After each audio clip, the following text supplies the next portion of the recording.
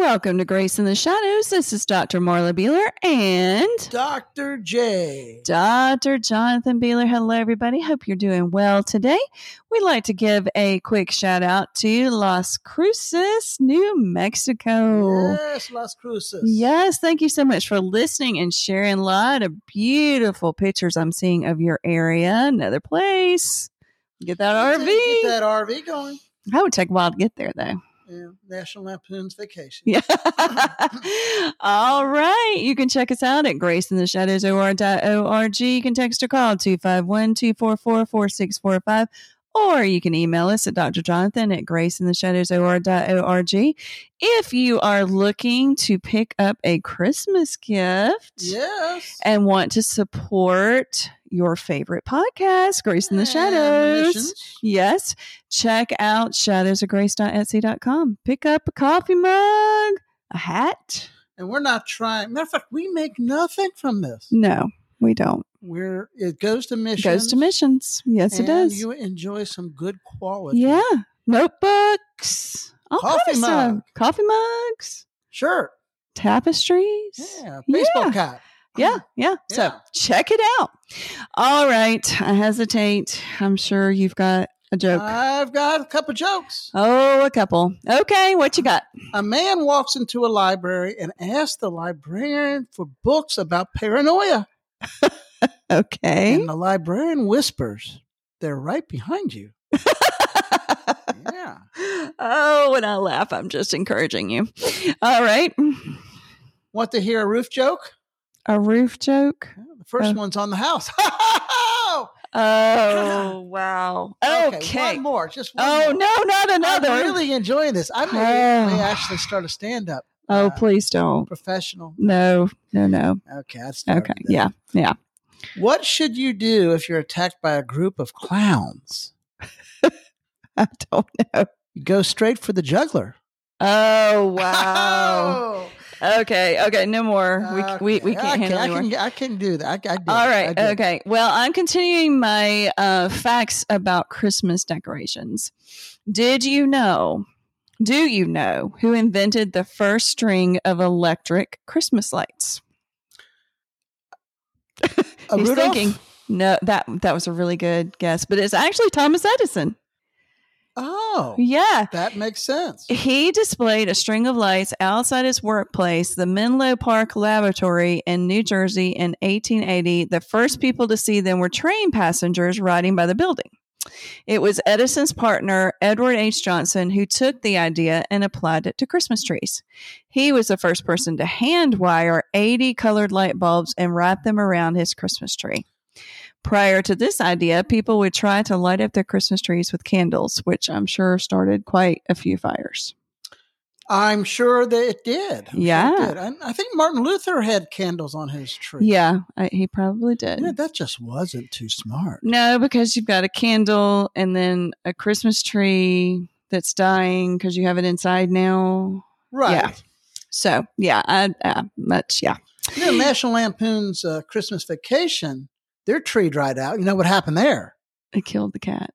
Killed the cat. Oh, and if you've not seen that, I'm sorry. That was a spoiler. Oh, everything. Seen. All right. How about the snow globe? The snow globe was invented by accident when a mechanic tried to improve the light bulb. How about that? Shaking snow globes are synonymous with Christmas time, but they came about by accident. In 1900, a surgical instrument mechanic in Vienna named Edwin Percy was trying to improve the brightness of the light bulb. He was inspired by shoemakers of the time who would mount a glass globe filled with water in front of a flame and attempted doing the same thing with his light bulb. But he discovered that it didn't work so hot. So his son told the BBC what happened next. One day he found a white powder semolina used for baby food, and he poured it into the glass globe. It got soaked by the water, floated very slowly to the base of the globe, and this reminded him of snow falling.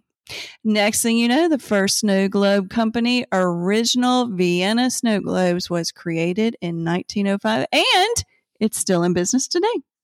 Nifty. Pretty cool. Pretty cool. All right. So what is our topic today, Dr. We J? are going back to the soap opera of David. David and Jonathan. David, and Saul. Jonathan, and Saul. It's Okay, like a cool. soap opera. Yes, go ahead and read 1 Samuel 19, 1 through 3, Dr. Marla. Okay, Dr. J. 1 Samuel 19, 1 through 3. Saul told his son Jonathan and all the attendants to kill David. But Jonathan had taken a great liking to David and warned him, "My father Saul is looking for a chance to kill you. Be on your guard tomorrow morning, go into hiding and stay there. I will go out and stand with my father in the field where you are. I'll speak to him about you and will tell you what I find out." Now, Jonathan, once again, is the son of Saul. Yes. Jonathan was the prince, the royal prince that was next in line to the throne. Right. And we know that Jonathan, God had created a wonderful bond of friendship between Jonathan and David. Yes. They even sealed a covenant together. Right. Jonathan took off his robe, which wasn't anything perverted, but he took it off to signify his loyalty to David being the next king.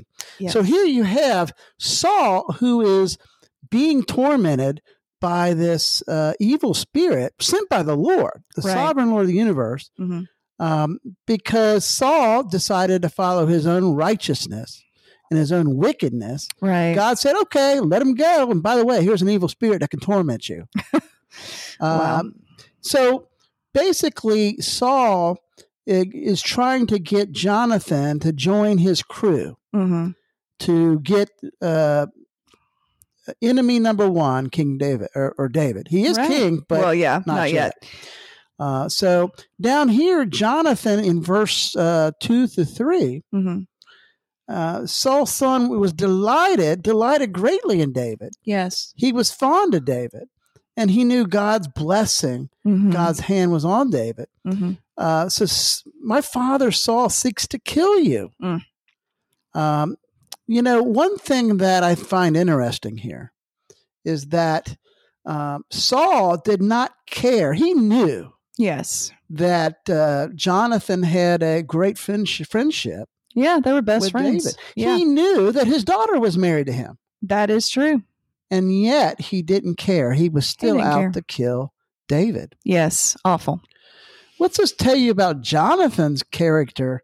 Jonathan could have just looked the other way and said, I'm not for this. I'm not going to do anything. I'm not going to do anything to get David, but I don't have to stand up and say anything. Right. But he didn't. He did not.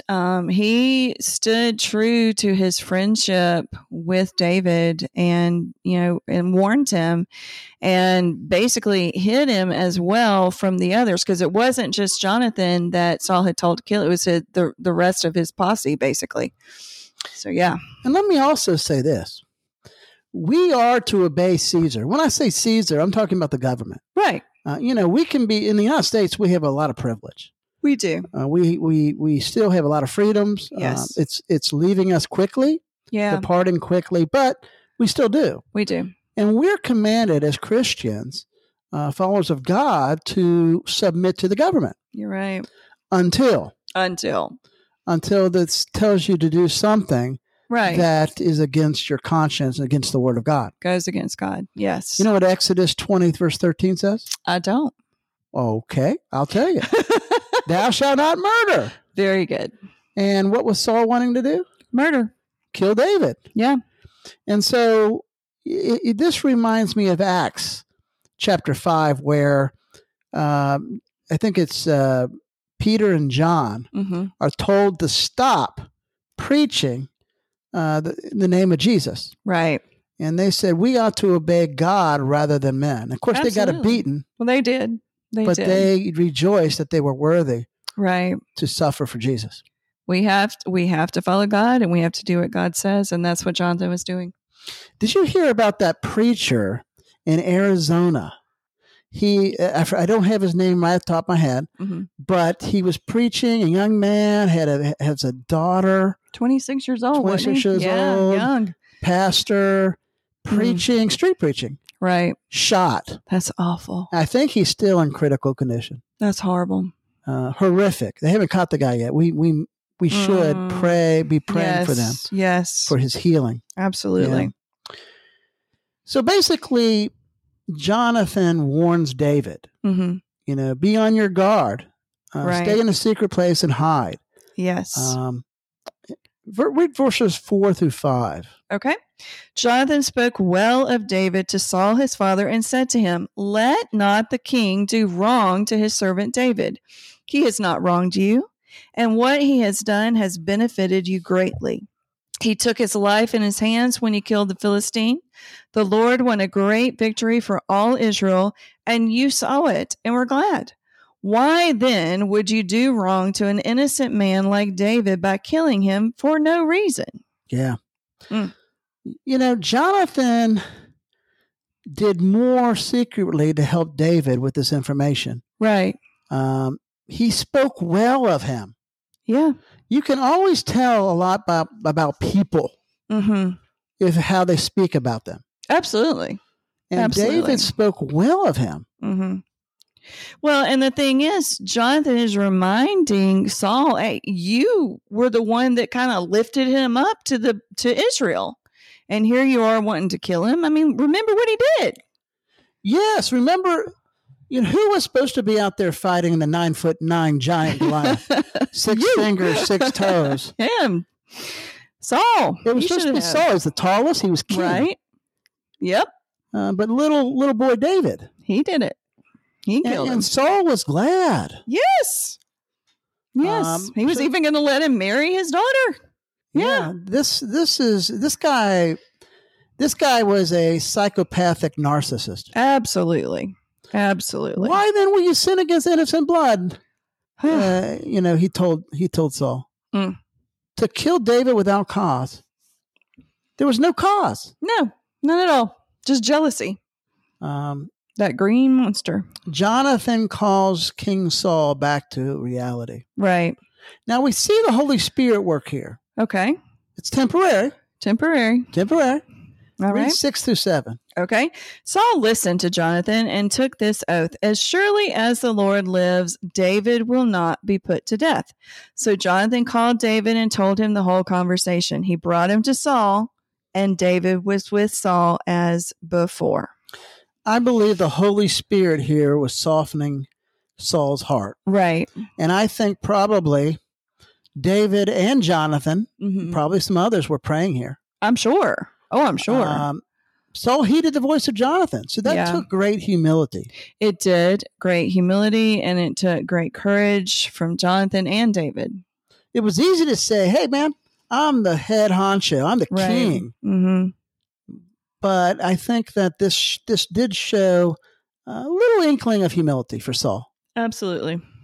And so Saul swore an oath that as long as the Lord lives, he shall not be killed. Right. And so Jonathan brought David back to his presence. And it was like good old days. Right. Like the good old days. Not for long. Not for long at all. Go ahead and read 8 through 10. Once more, war broke out, and David went out and fought the Philistines. He struck them with such force that they fled before him. But an evil spirit from the Lord came on Saul as he was sitting in his house with a spear in his hand. While David was playing the lyre, Saul tried to pin him to the wall with his spear, but David eluded him as Saul drove the spear into the wall. That night, David made good his escape. So this war was a war with the Philistines. Right. It was a war, physical war, but I also think this was truly a spiritual war. Agreed. Spiritual war that involved the leaders of Israel. Yes. I think Satan had kind of swam his way into the situation. Agreed. And creating this havoc to kill David, knowing that David was the chosen one. Right. Of a man after God's own heart. Yes. So you have this physical battle with the demonic practices and the physical battle with the Philistines. Right. And you have this battle within the administration of King Saul. Yes. We can see some of this even in our governments today. Yes. whether it's in the government of the White House, the governments of Israel, governments of Europe. We can see this warfare taking place even today. Most definitely. Yes. So we look down here, and David went out and fought the Philistines. Yeah. Saul, once again, probably put him on the front lines. I'm sure he did. And so, but he struck them with a mighty blow. David was a warrior. So don't think being a Christian is sissified. That is true. A lot of Christianity today is kind of like they make this sissified Jesus. Oh my goodness, yes, they do. And the pastors on most movies look like wimps. Christian husbands look like wimps. It's really sad the way they do that. Jesus was not sissified. No, he was not. He flipped, it says in the Gospels, he flipped some temple tables. He did. Which were not little card tables that we play cards on. No, they were pretty. They were they weighed about stone, 150 right? pounds. Stone? Yeah.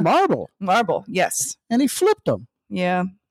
Jesus was not some sissified Jesus. Definitely not.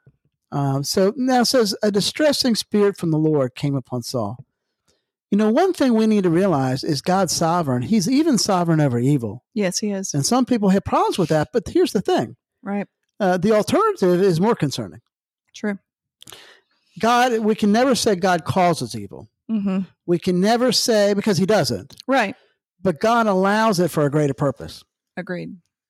And so Saul hates God anyhow, so God sends him a distressing spirit that hardens his heart again, kind of like Pharaoh. Yeah, definitely like Pharaoh.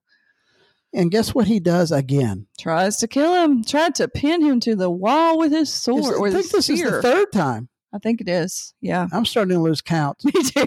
Saul gets mad. Yep.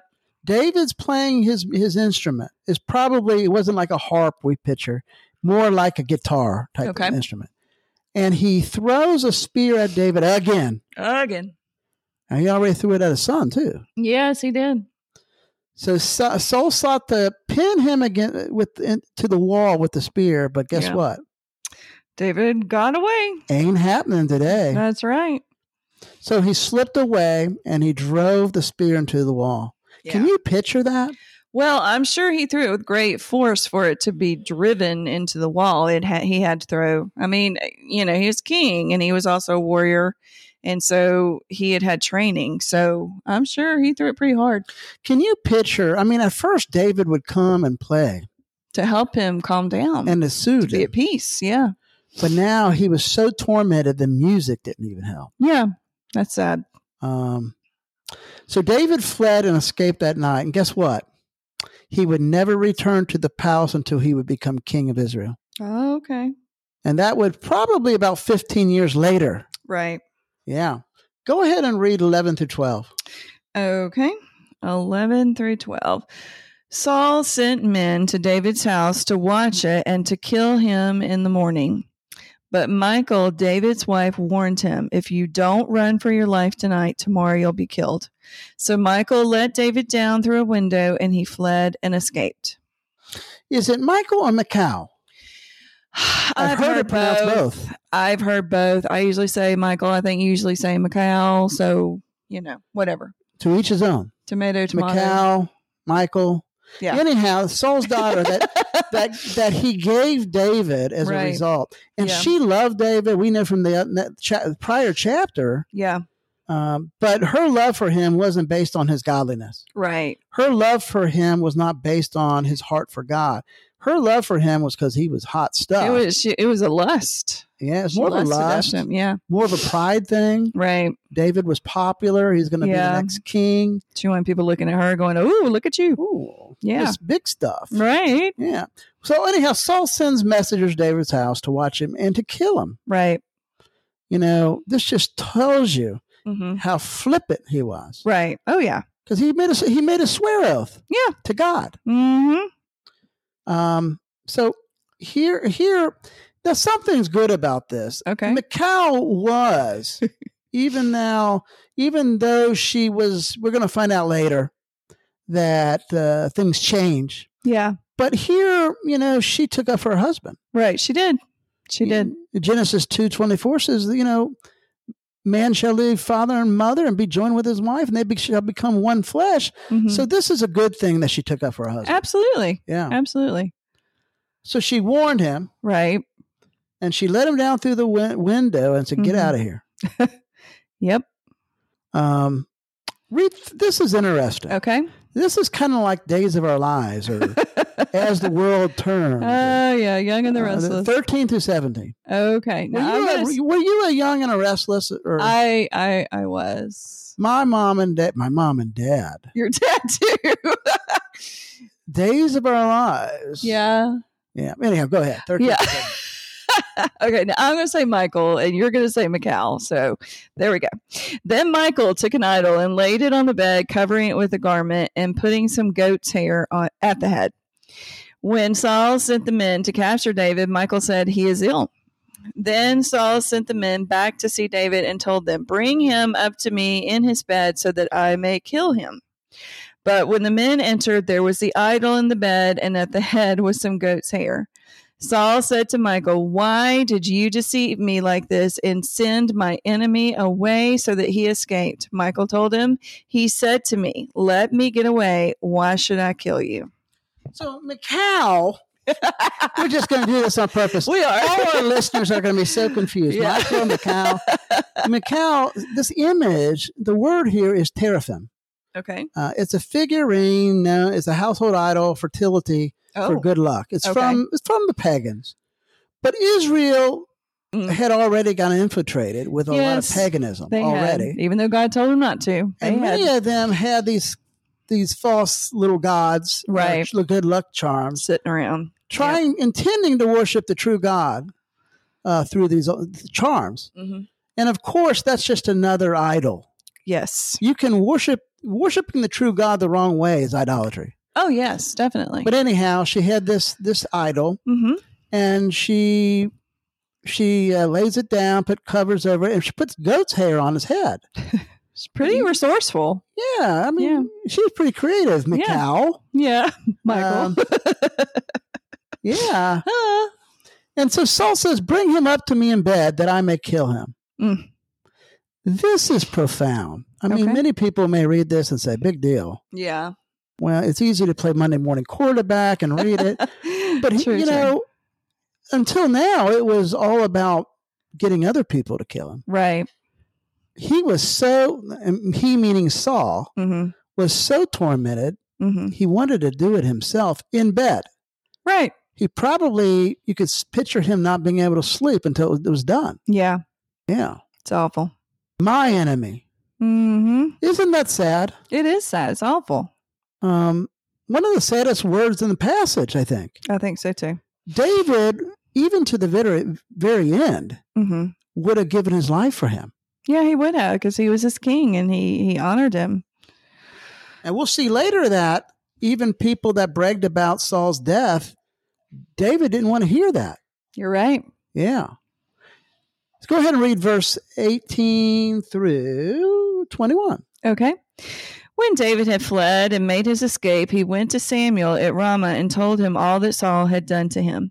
Then he and Samuel went to Naioth and stayed there. Word came to Saul, David is in Naioth at Ramah. So he sent men to capture him. But when they saw a group of prophets prophesying with Samuel standing there as their leader, the Spirit of God came on Saul's men, and they also prophesied. Saul was told about it, and he sent more men, and they prophesied too.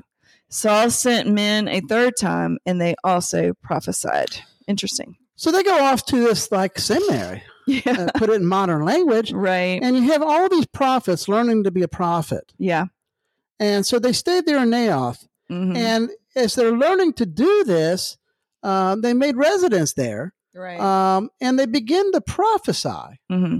Now, this prophesy is not the same as prophesying new revelation per se. Right. It was more like they were praising God and speaking, God was speaking through them and definitely letting people know that God was there. Absolutely.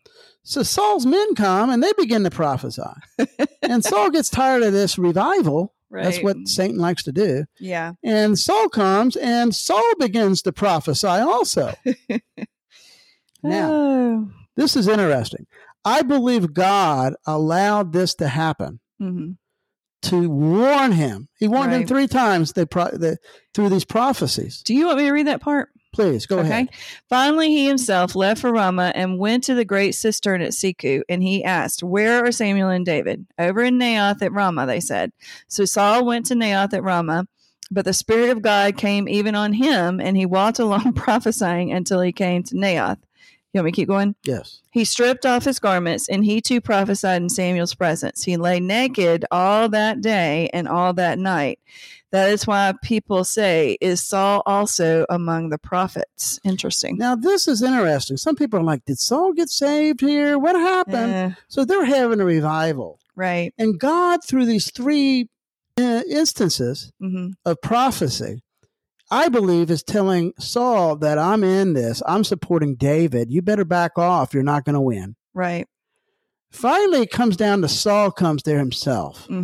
He takes off his robe, his royal robe, and everything. Right. Now, this could mean he was totally naked, or context, it could have been just his underwear. Okay. Either way, he removed his royal garments. Yeah.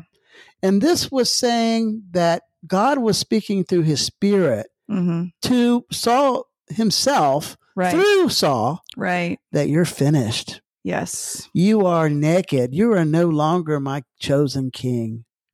That's humiliating. Absolutely. And then it ends, is Saul among the prophets? Now, at first, once again, this sounds like, man, Saul must be like Jonathan Edwards or something. But no, this was a mockery. Right. Because they knew he wasn't a religious Jew. They know he wasn't following the God of Israel. Right. And so this was a mockery to him that, is he among the prophets? Come on, right? So this was not a compliment. No. And you know what's so sad about all this? What? Is really Saul could have been a great king. He really could have been used by God. He could have.